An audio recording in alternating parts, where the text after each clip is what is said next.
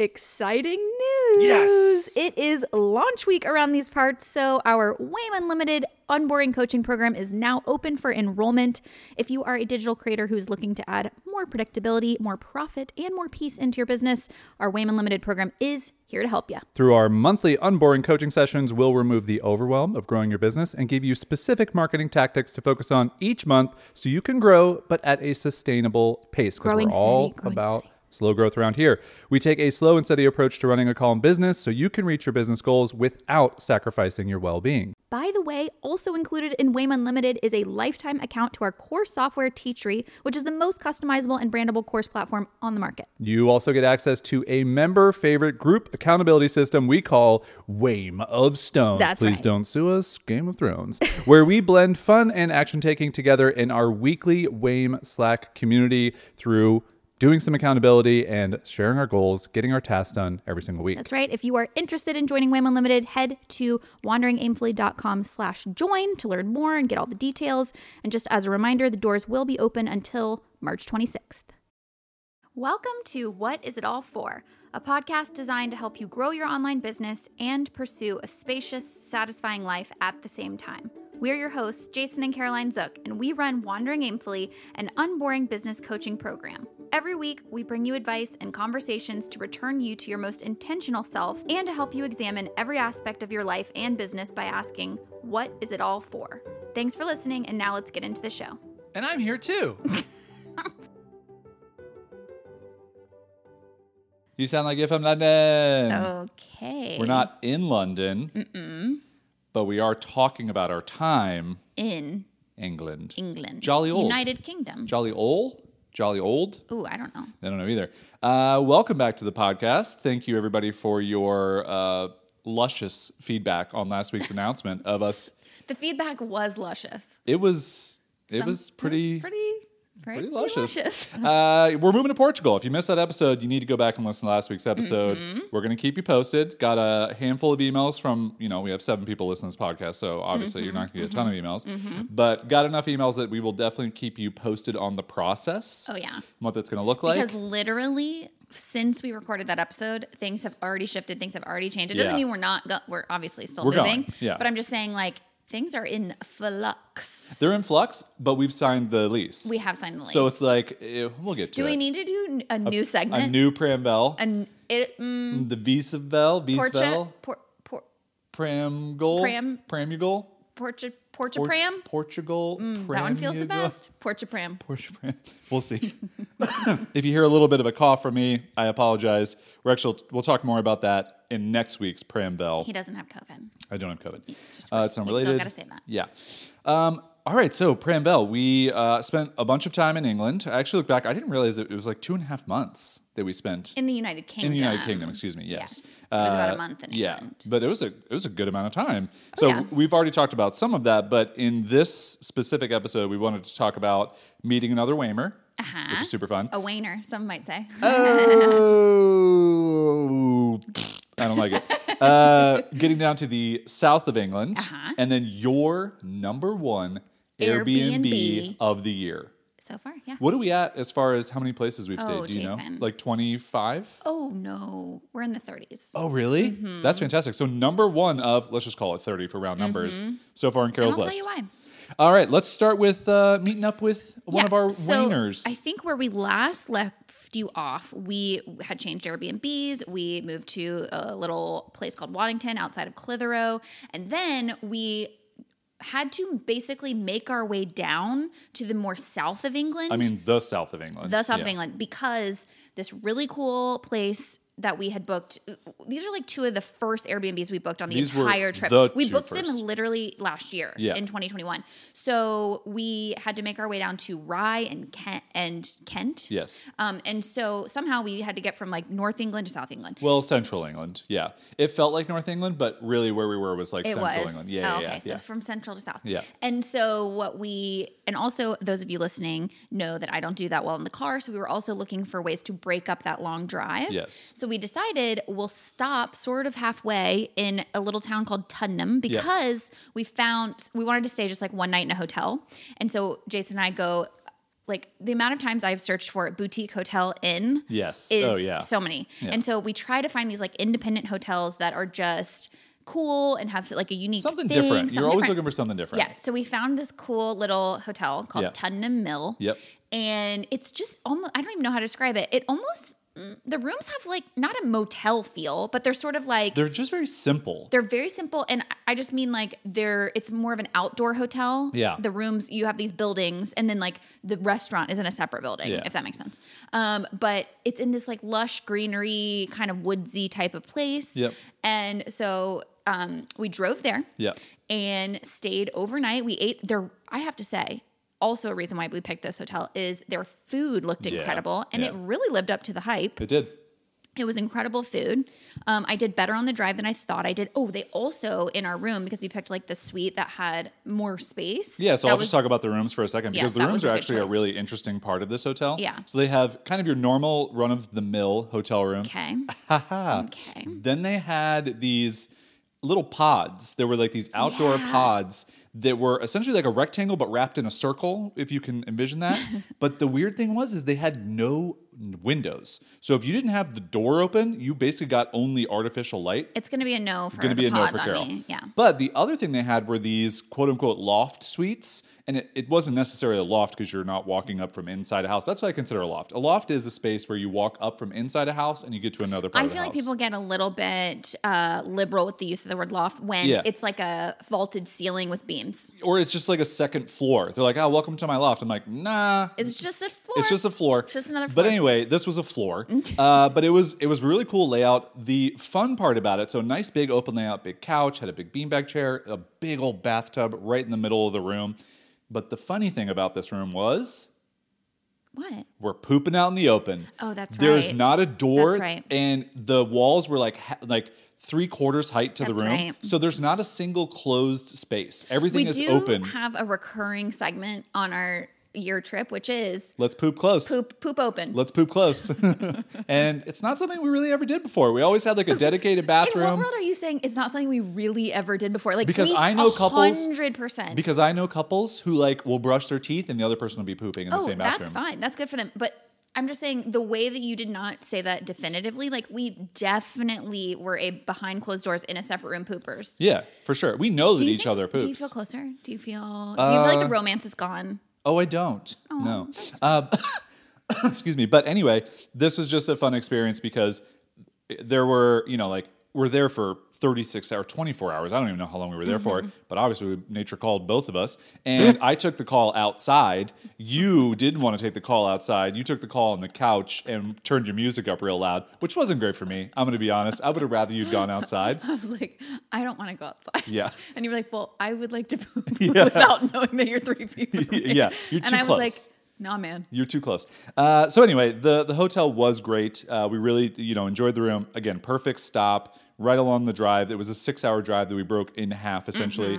And the best part of it was... the next day, we woke up and we had a lunch date with a lovely Waymer and friend of ours, Wayne, and his lovely partner, Chris. Yeah, they drove out, met us an hour. They live an hour east of where we were. And the 4 of us just had a hoot and holler, didn't we? We really did. We ate. There was like this little, it's called Tippy by the Stream is the name of their little outdoor restaurant that's in this big tent. And it was adorable. The only part of it that I didn't love, and this is just like a criticism of just like... Wayne specifically. Humans being dumb humans is... It's us, the 4 of us eating at a table inside this tent. There is room inside this tent for, I would say, 80 people. There are at least 20 other tables. A group of 12 comes in with like 3 screaming children. That's totally fine. I'm happy that those people can exist as well. Yeah. I get it. They sat right behind us. And I get it. Like, people want to keep everybody close. So like the wait staff doesn't go far, but like we're the only people in there. Why were we sitting right next to everybody? So that was the only part of it that was just like a little bit like, That's come on. That's really funny. It didn't even occur to me. No, you were just lost in Wayne's eyes. I was lost in Wayne's eyes. Yeah, I mean, he's a lovely human. They're both very beautiful people. Yeah. So we had a great time. Yeah. And that was a highlight. And it really helped also distract me from the fact that we were going to have to get on the road. Do you remember, actually, I'm now just remembering that next leg was our really bad drive. They all... Because remember, honestly, it was the roundabout I'm going to have from some real home. talk about driving in the UK.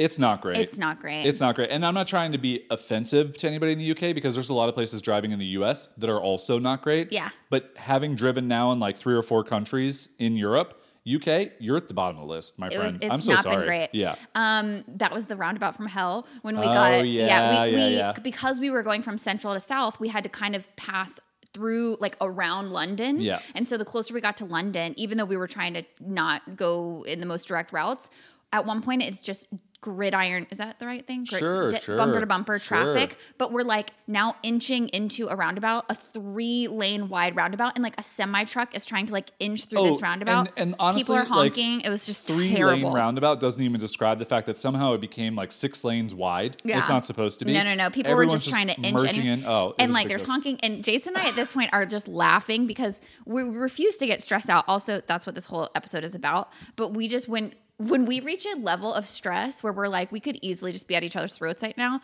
our coping mechanism is just to laugh at the absurdity of what's happening. And so people are honking at us and we are just dying laughing. We're just like, I don't know what you want me to do. Yeah. And also like none of us are moving anywhere. So you can be as upset and honk all you want. So mad. There's nowhere for anyone to go. What could I do better? Yeah. Okay. So that drive, we finally did make it down to our first stop in the south of England, which was Rye. And this was I will describe it as our chic, designer, award-winning, renovated ambulance house Airbnb. Which was stupid expensive. It was the most expensive Airbnb per night that we have booked or will book for this entire year. I found this Airbnb very on in our search. Like Caroline mentioned, we booked this last year. And now we booked a bunch of Airbnbs towards the end of last year, but this was like October of last year before we left. And you were just like, I want to have one place that I'm so excited about. And we didn't know we would find the Doghouse from Ireland. We didn't know we would find the Ballybunion Beach House. Like we didn't know. Loft. The Lagunitas Loft. Like Villa Pauletta. Like we have now found so many fun places that we have memories from that we can't remember them because that's how this happens when you're doing full-time travel life is they all run together. But this place, it was such an interesting experience. So we get into Rye. We pull up to the house, which is kind of in like a weird area. Rye is very much like a small, think of like a very touristy town, but not in a bad way. It's just a very popular town. There's lots of art galleries, there's lots of restaurants, small streets. Like it's just very adorable and charming. But like the house is just nestled like right in the middle. Like it's just literally off the high street. Like it's one street back, basically. Also, for those of you who don't know, a high street is Main Street in the U.S. Right, Main Street. It's a high street here in the UK because we're so European now. So we park, and I had this moment where I'm remembering the photos from the listing, and it's just like you think like designer, beautiful, amazing photos.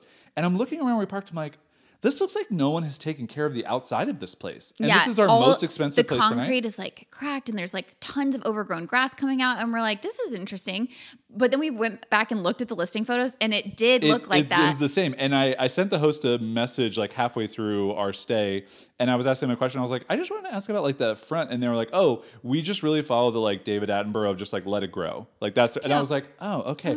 Maybe in the description of the Airbnb, like let people know, because I pulled up and I thought like, has no one stayed here for months? Like that's what it felt like. I wonder if it's also like bringing an American sensibility of what we're used to, of like the perfectly manicured lawn and the landscaping or whatever. Very much and here it's just more like, you know, overgrown cottage and like plants and stuff. Yeah. And I didn't mean to say it as it was a negative. It was just a juxtaposition to what I expected when we pulled up. Expectation not meeting reality, and you having a curiosity of like why that is. But then you walk inside and this place was so cool. So definitely going to add a link to this place in the description in the show notes, so you'll be able to check it out yourself, and you can balk at the price per night, or you can be like, that's kind of what I expected when you were talking about it. But no, it's more expensive than you're thinking. Well, I don't know. Now that you've said that, maybe not. But anyway, it was a very interesting place. I'll put it this way. I was not mad that, like, once I stayed in there one night, especially at that point in our trip, because my eyes were, that was the worst, like the worst stretch of it. I was so happy to just be in a place, especially coming from like the Waddington place, which is not our favorite. I was happy to be in a place where I felt comfortable and like inspired and lovely. So after the first night, I was not mad that we paid that at all, especially because it was like 1 year ago us. But I will say, if you just ask me point blank, do I think this place is overpriced? Yeah. I would say yes. Yeah, and that's just because Rye is a very touristy area. Like, it's just, they can charge that. They can charge that because we paid for it, so. Yeah, absolutely. Also, one fun fact. So when you check out the photos and you see how, like, the kitchen with the stainless steel island and, like, the big open living room with the metal beam and, like, the dining room table with all the wood and just the fun layout of everything, just beautiful place. The hilarious, and I love these little moments in Airbnbs when you find them. So I'm going through all the cabinets, like looking through all the stuff. Do you remember what I'm going to say? Yes. So we showed up. There was a bottle of champagne waiting for us with a little card that says... handwritten card. Yeah, Jason and Caroline, Hope like, you welcoming enjoy you and your family and friends. Like, it's like a little generic, but, like, that's okay. Like, we get it. Yeah, we get it. So I'm opening all the cabinets. Nice.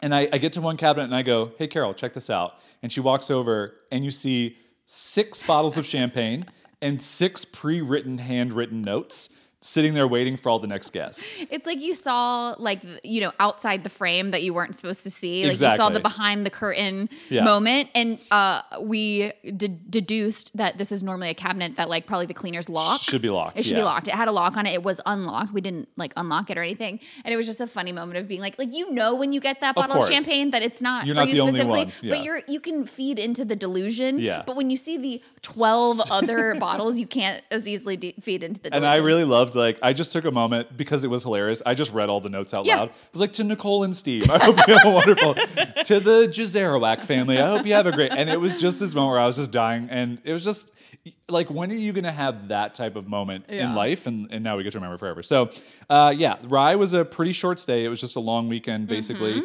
We did walk around the town. We went to some of the restaurants. I think you were feeling still a little squirrely, so we didn't do too much. Yeah, I remember because I was like, I had that day where I was feeling better, and then I looked at my computer, and it really messed me up. Yeah. And then I was feeling a little bit better, and I said, let's go for a walk. And then 30 minutes into the walk, it really messed me up. So I couldn't kind of get my eyes back to a place where they were fully rested, and it really bummed me out. And then the day that we were leaving Rye, we had that one of those weird days where we had to check out at like 10 a.m. and we couldn't check in till like 3 p.m. to the windmill, and they were only like 30 minutes away. Yeah. So we had to kind of like be in a coffee shop and go to a like drive and restaurant, and like that day was so hard on me. Like it just I all I wanted was to be resting somewhere, watching something so that my eyes could just chill out. And we were doing lots of things with stimulus and I input. think 2 things to that. Like, one, if you're a traveler who doesn't deal with the type of anxieties that you do, like, you could easily just go like see a castle somewhere 30 minutes away and like waste that time and it'd be easy. Or I think if we were doing this trip and we weren't traveling for a full year, we could have done something like that, you know? But it's just like when you have a full year of travel, the days where you have the time gap between, you're like, ugh. Like, well, and juxtapose, like, to me, it just highlights like truly the difference in my capability when I'm like sort of in the middle of like a flare up with my eyes or my anxiety versus when I'm just baseline me. Because, for example, you know, we won't talk about it this episode, but like we had a long drive to this place that we're in currently that would have been atrocious on me, and I handled it like a champ, and it was really because I had been rested, and it was because my eyes weren't flared up, and it was because I'm just like normal me. But to me, this year has actually been really good in showing me the difference of how I can handle situations when my capacity is depleted versus when it's full. Because when I can see that difference, then I have so much more compassion for myself when my capacity is depleted, because I go, this isn't an inherent brokenness in me or a lack of strength in me or anything like that. This is just a temporary situation where I don't have all my faculties or strengths within me, and that's okay. And I can't control that. I just need to accept what I can do in this moment and know that if I give myself time to rest, I'll be back to myself in no time. Yeah.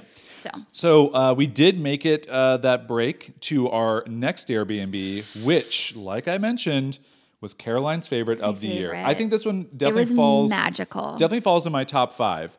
But it's not my number one for sure. However, I will say, if you were to ask me what is the most unique Airbnb that you stayed in this year, I think it gets the number 1 spot for that. It's because our ratings, we have different values in our ratings. To me, I'm rating it because for an Airbnb experience, a place where you're not going to live full time, but like you just want an experience and a trip and a place you'll never forget, to me, it's the most magical. Definitely. Your rating system is much more, could I live here full time? Where do I feel the most comfortable? And is it cool? Like, it's still is it cool? Does it feel inspiring? But this was just like magical to the max to me. And I wasn't so sure at first. I went in with low expectations because, again, I'm in like a little bit of a hard moment, and I'm coming to it and I'm thinking it's going to be dark. It's going to be creaky. Yeah. Those of you who have been around since the Tateau in the south of France will remember I was getting strong Tateau vibes in the photos. And I was so what is this place? So this place is an old windmill 1800s from the 1800s that at some point lost its wings. Lost its blades. So it's just like the structure of the windmill, and picture like a cone, like an upside down cone without like the pointy part at the top. It's Not sort an of upside chopped down up. cone, just a cone. Oh yeah, that's right. Just a cone. Yeah, an upside down cone. An ice cream cone is that way, and it's the opposite of an ice cream. Think traffic cone, not ice cream cone. Okay, cool. Cool? Nice. Podcasting. So it's a traffic cone, but with the top kind of chopped off and flat. It doesn't have wings. Yeah. But again, the link will be in the show notes so you can check it out. Beautifully restored. Yes. It was used at some point during like World War II. Yep. For American and Canadian soldiers. For something. I think they traced it back because people have like etched in like writing in the wood and stuff. Yep. And so the outside is all refurbished. It has this beautiful wraparound deck. And then the magic of it also is the host, Claire, and her, I don't know her partner, but they have planted over the course of 8 years, like this amazing outdoor space. Yeah, there's this beautiful garden that just has all these different areas. Yeah. She has a wildflower garden. She has a vegetable garden. She has geese. Yeah. She has a tiny pond. She has an art she shed in Yeah, the back yeah. where she hand paints wallpaper for her grandchildren. Like So it good. is just magic to the max. She has an entire archway tunnel basically of wisteria that blooms. It wasn't in bloom when we were there, but it's just the vines were beautiful by themselves. It's literally just magical. Yeah. And then the windmill itself inside is so thoughtfully designed. It's just like the most charming it's like 3 floors. So the biggest, obviously think of a traffic cone. The bottom floor is the biggest, and it has the kitchen to one side where you can look out over the garden. It has a little love seat, and a dining table. A hilariously small TV. Hilariously small TV. They're like, just don't watch TV. And then you go up basically this like treehouse stairs, like a sort of curve. Think of it curving around the side of the windmill. And then you go up to the second floor, which is the bedroom, and you have this like cute, very comfortable bed. Yeah. And a full king size bed. There are plenty of Airbnbs we've stayed in that are homes that have smaller beds than this place has. And a little sink, which I thought was thoughtful because at night when you brush your teeth, you don't have to go all the way up to the 3rd floor, which you have to literally go almost on a ladder to get to the 3rd floor. It's a spiral staircase. Yeah. The staircase up to the 3rd floor is a spiral staircase. It's like more, it's just rungs in a spiral staircase. The other one was at least like full stairs. Yeah. So then you get up to the top, and then is the bathroom. Mm-hmm. And it's a beautiful clawfoot tub by the window, a toilet, a sink, and then a beautiful glass shower on the top level. Like a modern glass shower with like hex tiles on the floor. Yeah. Anyway, it was just total magic. And it was I thought it was going to be really hard because my eyes were at their worst, but it was so restorative to just like be there, watch the sunsets over the garden, do a little bath. Like, it was so lovely. Yeah, it was definitely lovely. Claire was also lovely. I mean, there were so many little touches around the place as well, just like handmade or homemade bread and just some vegetables from the garden. And yeah, it was just fresh eggs from the chickens. Yeah, she brought eggs over one day and they were warm. And I was like, well, that's kind of weird. Like, those just came out. But yeah, it was a very impressive Airbnb, especially thinking about the Tateau, which I would like kind of put these two in like a similar place because they're older, they're renovated, they have this whole charming vibe, but like one very much thoughtful and guests are going to stay here. The other one this is an antique shop that you can sleep in. Yeah. And so it was just very different, and the windmill was amazing. So again, check out the links in the show notes if you want to poke around those two places, and that will wrap up the Pramvel for this week. Next week, next time we do a Pramvel, we'll kind of take you through the end of our time in the UK and then getting into the scouting trip in Portugal. Right, which we already told you all about on the Portugal episode. Well, we told you that we're moving to Portugal. We didn't tell you about the scouting trip. Oh, that's true. The specifics. All right, so let's get into this episode. So we are going to talk about tiny things that help our relationship. So I thought this would be a fun episode because the other day, Jason and I were doing something, and he said one of our like key phrases in our relationship. I think you were like, where are you at on the hardship scale? Yeah. And we'll get into that. But I was like, there's all these little unique phrases, keywords, processes, for lack of a better word, that we have in our relationship to make things go more smoothly. And I just thought people might find that interesting to know, like, over the years, what are these little things that we've implemented that help us communicate and help us not get stressed out at each other. And so I thought we'd do a whole episode on them. Before we get into it, a couple of disclaimers that I wanted to lay down. Sure. Especially for all of our episodes where we talk about relationship stuff. I am not telling you that we have relationships figured out. I am not telling you that we have the secret to a happy marriage. I am not telling you that we know how to have a good relationship. I just think it's fascinating to share about relationships. And since relationships are arguably one of the things that you spend the most time in your entire life, engaging in, I think it's helpful to maybe pick up a few things that other people do that maybe you can bring to your own relationship that might make it better or that might make your communication better. So that's all I want to do in this episode is just let people in and take what might be helpful. And if it doesn't work for your relationship, that's fine too. Yeah. And we get so many questions about what it's like to work together full time, what it's like to travel together full time now, just how for 12 years we've continued to make this relationship work through. And spend 95% of our time together, 99% this year. A lot of big changes, traveling, like moving across the country and selling everything we own and like just being weirdos. Mm-hmm. So you want to start with where you at on the hardship scale? Yep. So these are, I don't know, how many do we have? Like 7 or 8 or 10. But these are just like little things that we've picked up over time to basically help us run more smoothly as a couple. So let's start with, okay, where are you at on the hardship scale? Just today, where am I at? In this moment, I'm at like a 5. So, and this is a fun thing for everyone to learn, as I had to learn as I would ask this question. 5 is like Carol's baseline. Yeah. Yeah, never below 5. Well, I think now, having traveled to full time, I think I could get to below a 5 if we've stayed in like for a month in one place. Yeah. I would be like, I'm at a 3. And like that maybe would our be new home in Portugal? Yeah. Mm-hmm. I was feeling at a 3 a couple days there. Okay. But okay, so what this is, this started out, especially after my really dark time with anxiety in 2019, I created like an anxiety scale to show, it was like a physical scale, a slider that I could do in my art studio, in my office, to show Jason like, okay, today my anxiety is at a 9, or today my anxiety is at a 5. And so he could kind of engage with me based on whatever, like where he knew I was coming from in terms of how hard things would be for me. And this year during travel, we've kind of adapted that to just the hardship scale, because it could be anxiety, but it could also be like my eyes, or it could also be like I'm tired because we've been moving around. I'm anxious because of uncertainty, all these different things. So it kind of just lumps it together in where are you at on the hardship scale. And also if you listened to our Are You Playing Life on Hard Mode podcast episode, it kind of relates to that. Yeah. And I'll just say from my side, it's been really helpful as the person who doesn't deal with as many daily hardships to, when you just want your partner to feel good, to understand, okay, like what does Caroline need from me today? And again, like we talked about in the Are You Playing Life on Hard Mode episode, I often wake up thinking, I feel good, Caroline's going to feel good. Yeah. I don't wake up thinking, like she probably had an anxious night going to sleep last night because we had our coaching session and it was really long. She's really exhausted and blah, blah, blah. And she's going to need more compassion. That's not how my brain works. My brain just works like, it's time to get up. Let's do coffee. Let's get into things. Here comes Carol. She's doing great.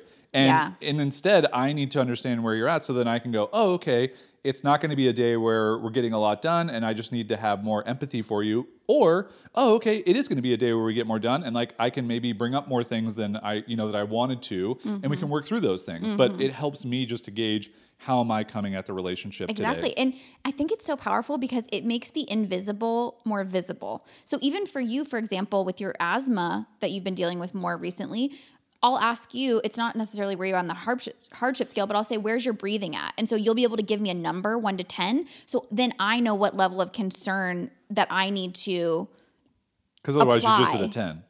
Otherwise I'm at a 10 of concern all the time. And that's not an effective use of my resources either. And so if you're able to be like, oh, no, like it's at a 5, like I'm fine right now. And so you can apply the number to that. And it's really helpful because I go, he's not going to show me on the outside how he's feeling on the inside. So this number scale allows the invisible to become more visible and tangible so that we can both engage with each other in a way that meets whatever the other person needs in that moment. Yeah. And I think this would be a great one for anybody who's in a relationship with someone who deals with maybe a little bit more things. They're a highly sensitive person, whatever works for you. If it's an anxiety scale, a hardship scale. Or even think about like if you're a new mom, like this would be really powerful to be like, where you're on the heart, like if you're going through a hard season of life and you have to be extra communicative with your partner because you're going to have more needs than your normal baseline, I just think it's really powerful. Yeah. All right. So let's talk about, you want to go into like the second one. Really big stressful process. So one of the things that we have learned over the years, especially when we're taking on like a big challenge, whether it's a big business move, a big life move, starting to travel full time, or like what we're working on right now, which is this very stressful process of applying for a visa in another country. And so much of it is all about nothing is in your control. You don't know this process or system, and you have to go through all of the red tape of bureaucracy and all that stuff. And there's so many moving parts. Yeah. So it's like there's bank accounts and there's papers and there's passports and there's middle names that are missing from so many and things. There's dates and there's requirements. And so there's like so many moving parts. And we have found that when we're dealing with something like a group project, as we would say, when we're dealing with a group project, something that we need to tackle as a team, establishing some like rules, for lack of a better word, or some processes for how we can make that less stressful is something that we do. So I think actually we didn't do this at the start. And I remember the first day we had a pretty stressful thing happen, like a roadblock immediately. And we both got really tense about it. Even though we both said we're going to enter into this process, like not being stressed out, we got stressed. And so we went, remember, and had dinner at the beach bar. And I said, okay, let's do our thing that we say that we're going to do, which is let's establish some rules for how to make this less stressful. Yeah. And so we'll share with you a couple of those rules. Yeah. For the visa process specifically. So the rules are different depending on whatever the thing is. Yeah. But because you're not going to use the same rules for every process. It's not. You have to make up new ones. So these are our rules for the visa process. First of all, we really like to use keyword phrases to like trigger us back into the right mindset. So when you're tackling paperwork or whatever, it's easy to get so stressed out and so like you're afraid to do anything wrong. Yeah. And you come at it from this mindset of like, if I take one wrong step, and it kind of, you just take it so seriously that it makes it stressful. So our keyword is Donkey Kong Country. Donkey Kong Country. And that is a game that we both can relate to from our childhood. Yep. But the idea for that keyword is to trigger this mindset of like, it's just a game, even though we know it's not a game, but like it brings this lightheartedness to it of like, this isn't stressful. We're both figuring it out as we go. So that's our reason for saying that keyword is like what it means when one of us says that is like, hey, take a deep breath, relax, remember that we both are navigating this level together. We're just trying to get I'm bananas Diddy Kong, and balloons. You're Donkey Kong. Yeah. We're just trying to get some bananas and balloons. Shoot around in barrels. Okay? Like it doesn't need to be that we're signing Life our and lives death. away and that this can never be undone, you know? And so, I think it's just really to lighten the mood. One of the other places we did a similar thing to this was when we were working on Teachery a ton in 2020. There just became, especially because you're the designer, so you are doing all of the pixel pushing work. I'm the product person, so I'm trying to think through how this all works and like how it's going to be built and all that. And we just came to this a couple times in a row where it's like, we're not having fun doing this. Like this is, we get to control this entire experience, and we have a lot more control in this example. So we just kept coming back to this phrase of Freechery. Yeah. And we're like, it needs to be fun, and we're working on Teachery, and like, let's just be free flowing, and let's not get so tense and upset and like at each other when we don't see eye to eye. Let's just be a little bit more loosey-goosey about this, and we'll figure it out. It's not a big deal. And I think that just comes with like two people who have such strong opinions and feelings and want things to be done a certain way. You tend to get really stuck, and I'm speaking for myself especially. You get very stuck in the way that you want to do things. Yeah, and you're afraid of making a decision in the present that's going to negatively affect things in the future. And I just find that this little like keyword phrase to shift your mindset is so powerful, because it's just a reminder to come back to and approach things in a different way, in a different mood. And it's also a way of communicating to your partner, hey, this mood and this vibe is getting to a place that is unnecessarily tense. Let's bring it back to something where we can do this, and be in a better mindset so we can tackle this together. And without also saying that. Without saying that. Because exactly. that can really... You can pack all of that into this phrase that you both have agreed on, and it's just really helpful for us. So we use Free Tree all the time. Yeah. We use Donkey Kong Country all the time. So pick your own phrase for whatever you're navigating, but that's really helpful. And then also, still going to our rules of the visa process, whenever we get to, even if, let's say Donkey Kong Country is not working and we're getting kind of hyped up, Jason will a lot of times interrupt that pattern in order to change the state of our mood. So the other day we were trying to figure something out and doing dates and all these things. And you were you go, let's do a silly stomp. And I'm like, what is a silly stomp? And Jason just makes up on the fly. He just makes up a stupid game, which is, you have to do an entire circle around the kitchen island, stomping in a silly way. So not actually loud, but stomp in a very silly way. So he does a lap. I was just flapping my arms, just I had no control of my shoulders. You were like, it's time for a silly stomp. Yeah. And I'm like, first of all, that's not a thing, but now it is. Yeah. And so you did a lap and you did a silly dance, and then I got to do my silly dance. And it's just this way of interrupting the tenseness of a situation with something more lighthearted. And sometimes that's all you need to kind of break that tension and go, oh yeah, Donkey Kong Country, does not need to be this stressful. Yeah, and a lot of times too, a silly stomp in whatever version that might be, it might just be putting on one of our favorite songs from the 90s, is to do the rhythm is gonna get you. It really is to do it before you get into the tense part. Right. So we'll sit down and we know we have an hour-long meeting of something that's going to be intense and a lot of focus and whatever. But at the half-hour mark, before things get tense, we go, hey, let's just do an Amy Grant, Celine Dion. Baby. We need a break. Yeah. And so we'll just play 2 songs. We'll sing along. Maybe we'll do a silly stomp. Maybe we'll do a dance. Maybe we'll get a snack. Then we'll come back to it. But instead of just pushing through and letting the emotions then build up. And it's just again, why? Why do we do this as humans? We just set ourselves up for failure. So yeah, and that's really a theme through a lot of these is bringing levity to something that you get to make up the rules. Just don't think that to be an adult, you have to sit down at the kitchen table and have a serious conversation where you both get really tense about money and finances and all this stuff. It's just because we saw all of our parents' generation doing that does not mean that that's how it has to be.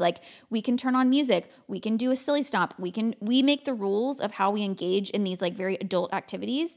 And a lot of times that's just making it more fun. Yeah. Okay. The next one is, we do this one all the time. And I think this is, especially nowadays, because we're traveling, a lot of times we just need recharge time on our own, and so we constantly have our headphones in. We're watching stuff, doing stuff, but it's the "Can you hear me?" Yeah. Okay. So explain this. So this is essentially I want to ask Caroline a question. We're both sitting on the couch, but I can tell that she's deep into something. I have just been working on something, and I want to ask her a question. And if I just ask, it's very interruptive, and it takes the other person to have to be wait, what, are you talking to me? Yeah, because this happens a lot when you're writing emails. You're writing emails all the time at your computer. And so I have a spontaneous thought that I really want to share with you about an idea we need to do, or hey, we need to record the podcast or whatever. But if I say, hey, Jason, we need to record the podcast, your focus, you don't even hear me, you know? So instead we have this key phrase of, can you hear me? And we'll just say it like that. And this does 2 things. Number 1, it does exactly what Jason just said, which means that Jason will say, if he's in mid-thought of writing an email, he'll say no. And so then I know I just need to wait until he's done. So he'll finish the email and then he'll go, cool, what do you need, or let's talk or whatever. And so then he can basically say I'm available to focus on you now. Yeah. Instead of me saying something 3 times, him not paying attention to me and me getting upset that he's not paying, you know what I'm saying? Yeah. And I think just to piggyback on that real quick, it's not about the fact that writing the email is more important than Caroline. No. It's about the fact that we're both working at a certain time, or we're doing a certain thing, and one person is coming to the other person with a whole different energy and a whole different thing. Yep. And the other person's really trying to finish a task. Exactly. And again, it's not every task has to be finished and we have to do everything, but it's just more of a respect of, hey, I'm taking the time to I'm the one who manages our emails. I'm trying to write these emails, and just give me a moment to finish so that I don't lose track of what I'm doing, and then I have to get back into I think it's a respect thing. It's also the person coming to you, in that case, just because I had a spontaneous thought doesn't mean that like I respect you enough and respect whatever you're working on to not come and just interrupt you and think that I should be the most important thing in that moment, you know? So it's like just this respect thing. And it also solves the issue of, number one, can you hear me? Like, meaning, can you focus on me in this moment? But number two, a lot of times we're both wearing headphones and listening to music or listening to a podcast when we make dinner or whatever. And so it solves the problem of like yelling for the other person to hear you. Yeah. So for instance, if you have headphones in and you're making dinner, that doesn't necessarily mean that you have the podcast on. Just sometimes you have them in. And so I'll just say, can you hear me? And if he doesn't answer, I know he can't. And then I'm just like, oh, okay, I'll talk to him after he's done like doing the stir fry or whatever he's doing in there. In the whatever kitchen. He's doing. Yeah. But also... I think it's really great because we do not like to raise our voices, and we'll get to that later. But like, I don't want yelling in my house. Yeah. And so even if it's like innocuous yelling for like, babe, you know, like we just don't do that. And so it's like, can you hear me is just such an effective way to call attention. Yeah. Yeah, I think that one works really well. But it is funny. Like I've noticed this year, I definitely say, can you hear me a lot more than I had before. And I think that's just because we need more recharge time. Yeah. So the next one is keyword. Yep. So again, so many keywords. Like we really have our own little dictionary going here. But this one is more meta in terms of like keyword as a whole. So again, going back to not wanting to interrupt someone's flow of thought, we do... you know, depending on where we are in the world, but we try to do daily walks where a lot of times we're talking about our feelings, we're talking about the day, we're talking about, this is just like the time that we communicate the most because we're not working and we're not distracted. And so we'll be walking and talking, and Jason will say something, and then that will spur like a thought in my head, and I'll go, oh, and then like I'll want to interrupt him. But again, goes back to the respect of not wanting to interrupt his flow and his process. And so you'll say keyword. And so what that means is basically like, what's the keyword so that we can come back to whatever your thought is. So I'll say like, and actually now you don't even have to ask. Both of us don't have to ask. So like you'll be talking and then I'll say, oh, keyword podcast. And you're like, okay, keyword podcast. So then you can keep saying your thought. And the same for me. Like I'll be talking and you'll have an idea and you'll want to interrupt me, but you go, oh, keyword movies, pharmacy, whatever, movies. Yeah.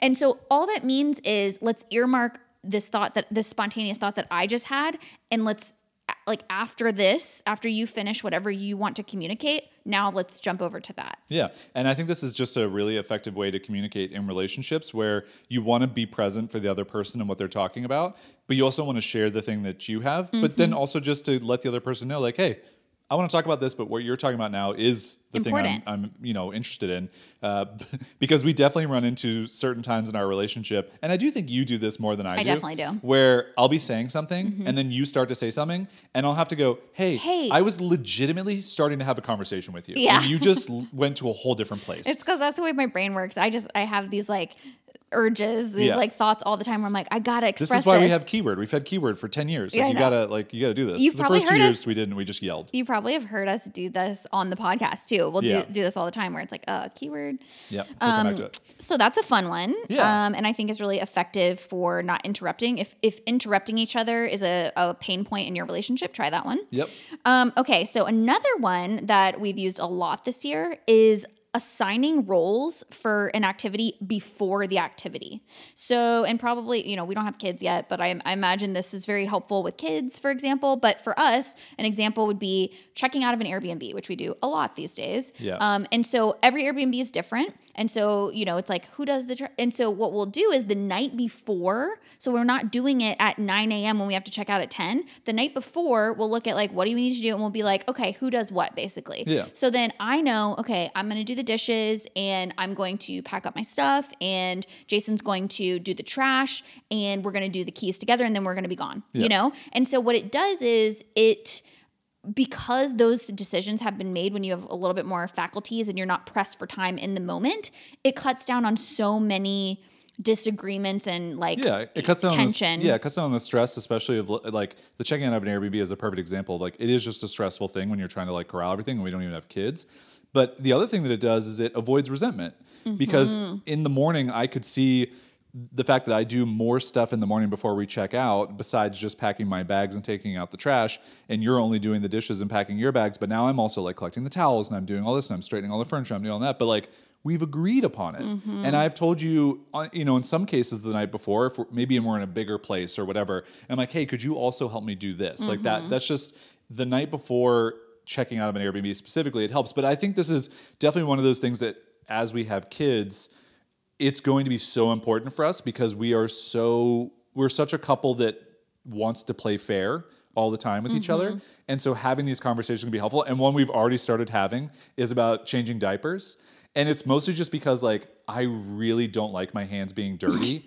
And like it's a thing. It's just like picking up our dog Plaxico, rest in peace, his poop was like one of my least favorite activities of all time because just the chance that my hand could touch poop just was miserable for me. But for you, I'm not saying you liked it, but you just cared less. Like It doesn't bother you as much. And so it's one of those things where I'm like, what if we just nip this in the bud early on? Like, I'm obviously going to change 6 to 8 diapers in the first year. I plan to do maybe 9. We are going to bring this conversation whenever that day comes to the podcast. And don't worry, we're going to have a renegotiation. The part of that for me is then, well, what am I doing to help out? Like, right, exactly. What makes it fair? Yeah, and it's not that everything needs to be so like transactional like that, like a negotiation. But I do think like when you are running a household together and everything is a group project, the fact that you can have those conversations and each person can feel like they are getting like their domain aligns with what their skill set is or what they want or what they dislike. Like right now I do the dishes at night every night.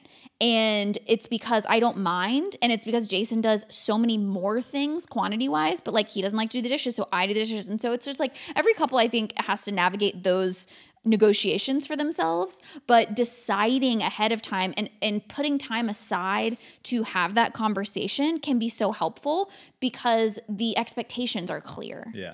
Also, the diaper thing, we are definitely going to renegotiate that. I'll do 10 diapers in the first year.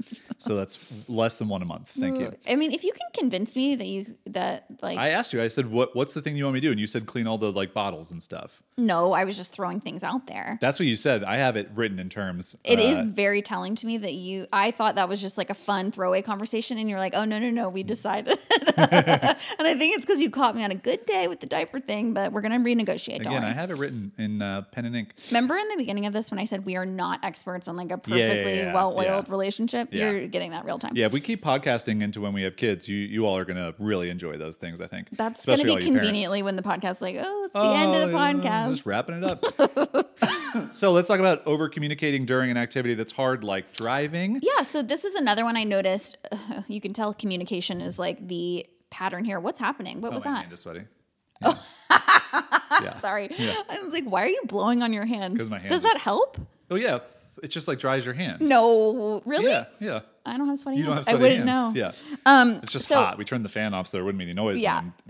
I think this probably relates to the where you're at on the hardship scale thing, but like knowing that you're engaging in an activity that is maybe going to be stressful or hard, communicating more than you might. So my example for that is like driving. Driving is an activity that can very quickly turn south because of a couple of things. We're very different drivers. Yeah. I have driving anxiety.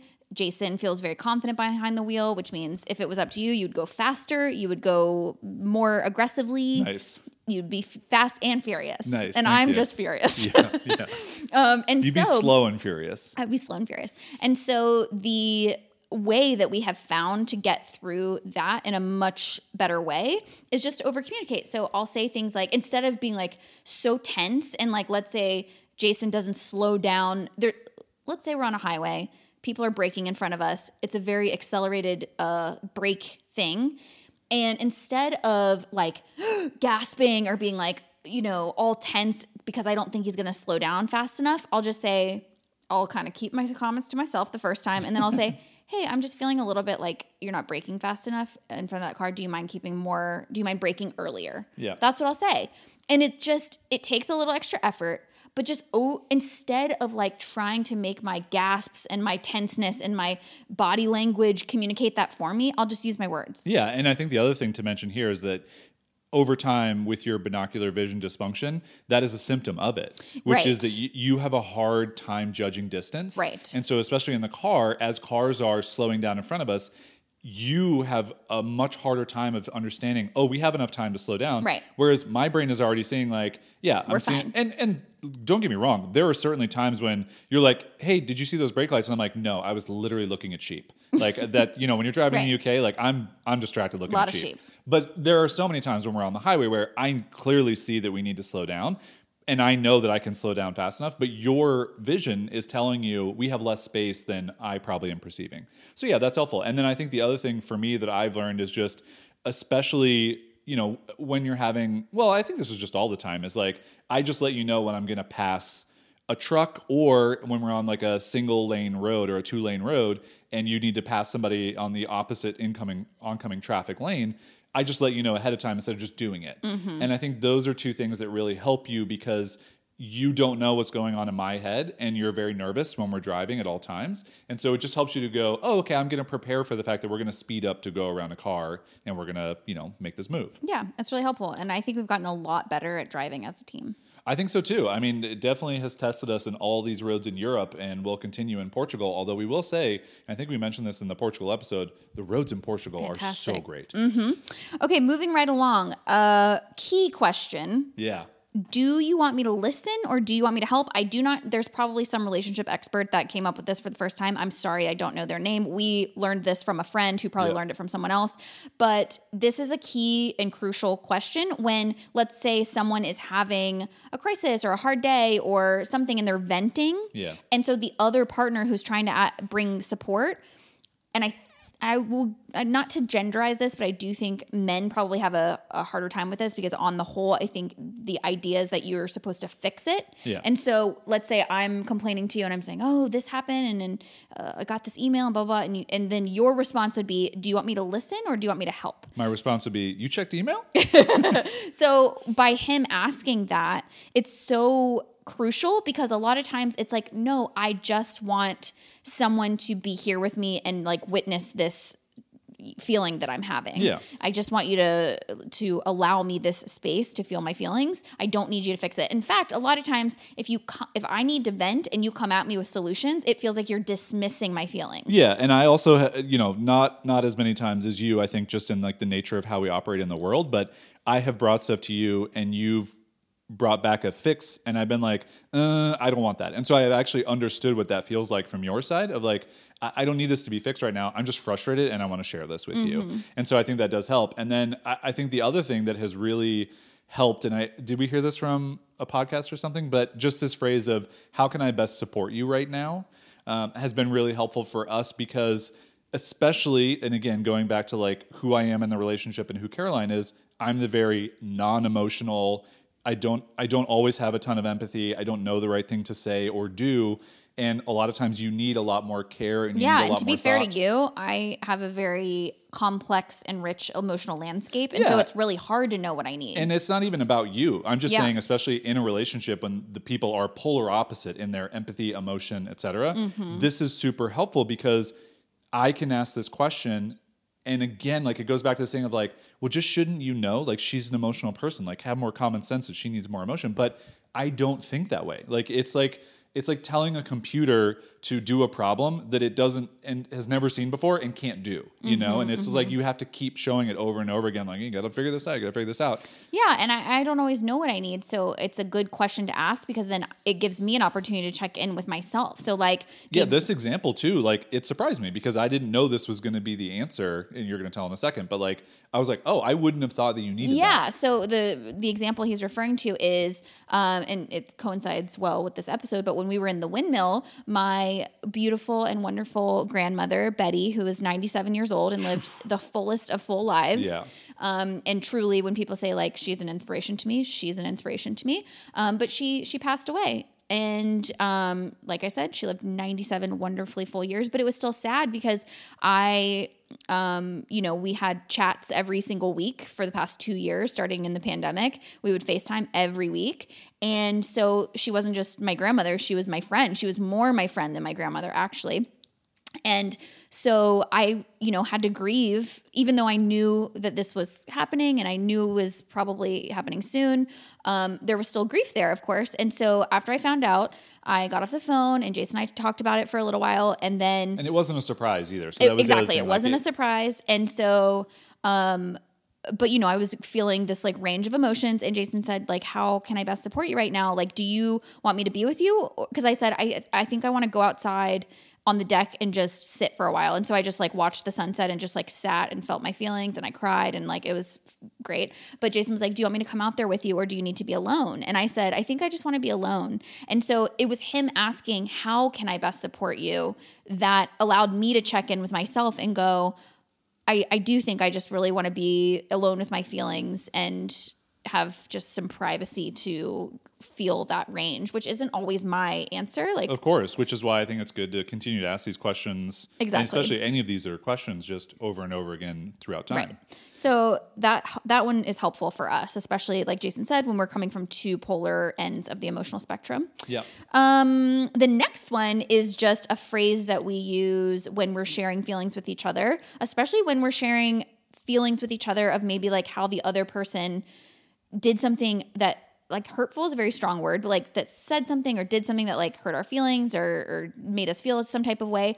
But if we want to share that with the other person, it's hard, because if you're sharing that, you want to share how you felt, but like it can very quickly turn to the other person getting defensive, because it can feel accusatory, like you hurt me on purpose, which is never, like, we have an understanding that I know that you're never hurting me on purpose, or you're never, like, that's an understood trust. So if I'm sharing something with you that like something you said made me feel a certain way, it's not because I want you to think that I think you hurt me on purpose. It's just because I need to share with you what's happening in my emotional landscape.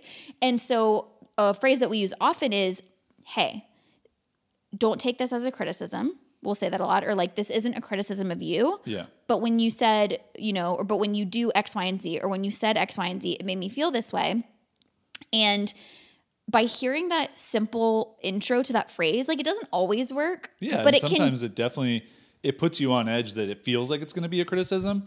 But from the other person's perspective, they're really trying not to make you feel bad. Exactly. And I think that's the key. Because I think in relationships, there are just times when you want the other person to feel bad because they've done something that's hurt you. They've done something that made you not feel good. Right. And not saying that that's a good thing, but it's just an unconscious thing that you're doing. Yeah. And so this becomes a way of like, I really don't want you to feel bad, but just I need you to know that you did this thing and it made me feel this way. Yeah. And it can be helpful, because it can be like, oh, okay, it's a clue to me to basically pause and wait for my first defensive reaction to pass so that I can receive what they're saying, and I can focus more not on how it makes me feel that I need to defend myself, and more on my partner is sharing something with me and I want to hear it. And I think 9 times out of 10, it really does. It sets you up to have like this armor on that you're like, oh, okay, yeah, that wasn't that bad. Like, it kind of bounced off me what you said. Yeah. As opposed to just like you saying a thing and then being like, whoa, I didn't have any armor on. Ouch, ouch, ouch. Yeah, for sure. All right, just a few more here. So another phrase that we use a lot is I'm spent. This is we. Okay, another phrase that I use a lot. That's not to make you feel bad. That's not true. You remember when we did the drive here and you said, oh, yeah. You said, I'm spent. That was the first time this year where I was just like more tired than Caroline and just had no energy. So put that on the board. But this one is just a phrase to say basically like, I'm at the bottom of the barrel. Yeah. And it just means like, hey, I don't have any of my normal, like, literally it's the phrase that means I'm not going to use any of the things on this list because I don't have the patience to communicate in an effective way. So please don't take anything that I do or say this next little bit personally. And for me, it just means like I'm at the end of my fuse. Yeah. And what's really interesting about how we're different in that moment is like, for I'm spent, I just go like completely shutdown mode, and like I don't talk, I don't do anything. I have nothing left, and like that's where I exist. I'm like a blob. Mm-hmm. Where you go is you just have no filters. Yeah. So like you'll still talk, you'll still do things, but there's no filter to cut through things. And so it's just it's different the way that we it presents operate. Very impatient and irritated. Yeah. Yeah. And it's good to know because I'm like, oh, okay, like she's not actually mad at me for whatever this thing is. She just has no resources left. Yeah. And for you to know the one time this year, I'm just a blob. Leave me alone. Right. He's not ignoring me. He's spent. Literally has nothing left. So we'll say I'm spent, and that's a good one. And also, I hope this doesn't come off as me criticizing Caroline for having less ability to do hard things this year, or less energy, or less ability to work through the tough things that you go through. It's more just to share the reality of how we operate differently in the world. That's very sweet of you, but I do not take it as a criticism because, we just have a very pragmatic, I would say our outlook in relationships, and maybe this is where we're a good match for each other, is very pragmatic. Yeah. That's where we can find common ground, is to say, like, I'm not hurt by you acknowledging that I have energy limitations and I need all of these phrases so that we can operate in a relationship. Like it's just pragmatic. Like it is what it is. Yeah. But thank you for saying that. That's sweet. Two more things here. So the next one is one that we popped up a couple years ago. Yeah. We've tried to solve this problem in all different types of ways. There's like this be careful. I need you to be careful. There's like this one recurring thing that pops up that we have not figured out how to specifically have us both navigate it, and it's just your hormone cycle, and it's just how, and that's not me bringing this up as like a criticism of women and they have hormones and blah, blah, blah. It's none of that. It does fluctuate and change slightly, so it's not like something we can say on the 8th of every month Caroline is going to be sharp and she's going to be curt, and that has nothing to do with anything that's going on with me or her. It's just her internal body is doing a thing, and her filters are down. But the problem is it's a bit of a moving target. And it's a lot of a moving target. Exactly. And so it's just been this thing over the course of our relationship that we know it's this area of a certain time of month, but it's very hard to know exactly what could be triggering it, because there could just be times when I'm being an a-hole. Well, and it's running into that close time. And so I'll defensively just be like, oh, well, maybe you're in the like cloudy part of the thing. And you're like, I'm not in the cloudy part of the thing. Yeah. Well, thankfully you don't use the phrase like, is it that time of the month? I feel like that's extremely triggering. But like, did you think I was going to say that when we started this? No. But I just think every person knows that is like the cardinal sin. Like, don't say that. Yeah. But we've developed language that very closely means that. And there is some truth to it, because like for the way that it shows up for me, it's just like 1 week before my cycle starts is always, it's like this one day. It's honestly one day where for me, it shows up in this, like Jason was saying, it basically is like I'm spent, but for the whole day, because I'm irritable. Jason likes to use the word sharp, which I think is a very good word for it. I'm just sharp. Yeah. Like I just am like, it's not like happy-go-lucky Caroline. It's like anything you do is irritating. Well, yeah, I'll be like, do you want to go get coffee? And you'll be like, why would I want to go get coffee? And I'm like, I don't know, because it's like a delicious bean that gets roasted and then put in water, and like it tastes good. And so what? But it's silly because, sorry, my laughing gets the cough going. It's silly because like the next day we can then look back and laugh and be like, wow, that was just like the most innocuous But what's thing. the hardest part, I mean, God, it's been 12 years now. Every month for 12 years. But the hardest part about it is what would happen is, this is even before I started like tracking anything. So I think that was the hardest time, because I just had no awareness of what was happening. Then I started tracking my cycle. It got a little bit easier because I could sort of see it coming. But what would happen is you would say like, hey, like I'm noticing you're being, and then, but in the moment, I would not want to admit that I was like, we used to call it cloudy because my little, like, I used to use the Clue app and it would show cloudy. I would not want to admit that I was cloudy, because to me, that was an admission of like, to me, by admitting it, it felt like I was invalidating whatever feelings I had. And anyone who's experienced like hormone fluctuations, you know that like the feelings are real. It's just the amplification of them. And so I never liked to say that I was cloudy, because it felt like, oh, you're just going to dismiss any feelings that I have as being that. And then sometimes you would say it, like I said, where it was like not actually around then. And it would really piss me off, because I'd be like, no, you can't just like wash everything away by saying that it's that. But then other times I'd be like, no, oh crap. I'd go look at my calendar and be like, oh, he's right. It's the day. And so we found, so the thing that we've been trying lately, which I do think is working. Yeah, I think it is too. Is I do track now. I just use the cycle tracking app on Apple now, because it's like helpful with my Apple Watch and stuff like that. I do miss some of the features from Clue. But anyway, I'll track on there and then I will add it to Jason's calendar. Yeah. So I will add each phase. And I really love the like seasons metaphor. So like, and again, I'm just like, I think I'll get all the hormones wrong. But basically like, you know, you could just do it in the seasons. You don't have to do like right. So winter would be like, okay, when you're bleeding. Yeah. And then after that, it would be like spring. And this is when your hormones kind of like pick back up again. And I don't know which hormones or whatever, but the hormone that picks back up is your energy starts to kind of increase again. So that'll be like spring. And then there's like your 5 to 7 days of summer, which is like where you're ovulating, which is like you're on top of the world. I am super Carol when I'm ovulating. Yeah. I am just like feeling myself. And I have a lot of energy and I can like handle anything. And so that had to have been the past 5 days. It was. Yeah, that's exactly what it was. Yeah. And then now I'm like, oh, we should have recorded yesterday. but and then after that's fall, and that's sort of like now your hormone is dipping again, and so you're kind of like going back into that again. I'm not a scientist or a doctor. Yeah, you're definitely not a scientist. But I have read books and I find it really helpful. And so that's like your fall and then into the winter, right? So I'll put each of those 4 seasons on Jason's calendar so that again, it's just like where you at on the hardship scale. Like he knows when that's coming up so that I don't have to say it in that moment. Yeah. But he can kind of just go like, okay, if she's sharp the next day or so in this little window, it's not about me.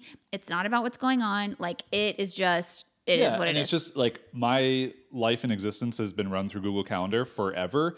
And it's just because it works perfectly for my brain. Like whatever system works perfectly for your brain, whether you're a journaling person, whether you're Google Calendar, Sansana, Notion, like whatever it is, that thing works for me. So putting it in there, my brain can now go, oh, okay, like I now know what's going on. And so it just is a really helpful thing for me that when I literally look at it every day that it's on my calendar and I go, okay, where is Carol? Like she's in the fall. So she's going to want to like be a little more comforting. She's going to want to have like more cozy stuff. She's probably going to have more tea.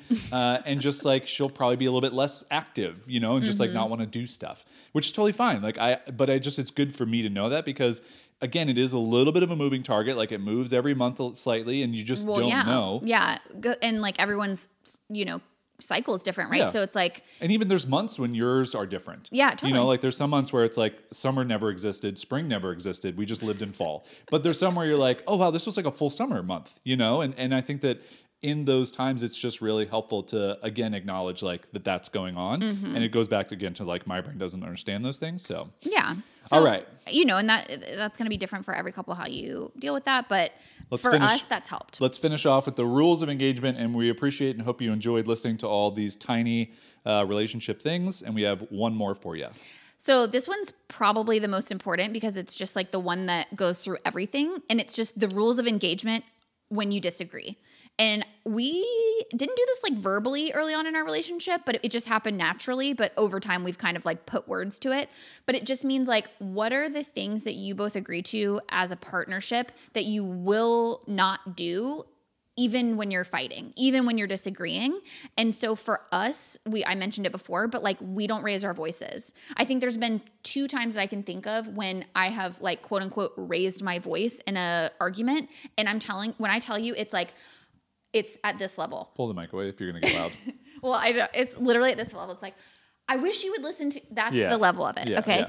We don't yell. We don't slam doors like that. And I'm not trying to pass judgment on other people and how they fight. Like that's not what this is at all. It's just the most important thing is that you're on the same page about how to engage in disagreements and that you're clear for each other on what is triggering. So for both of us, yelling is triggering. Yeah, it came from childhood trauma. It comes from childhood trauma. It is not helpful for either of us because we go to complete trauma response mode and neither one of us can communicate at that point. Yep. So very early on, like we just never raised our voices.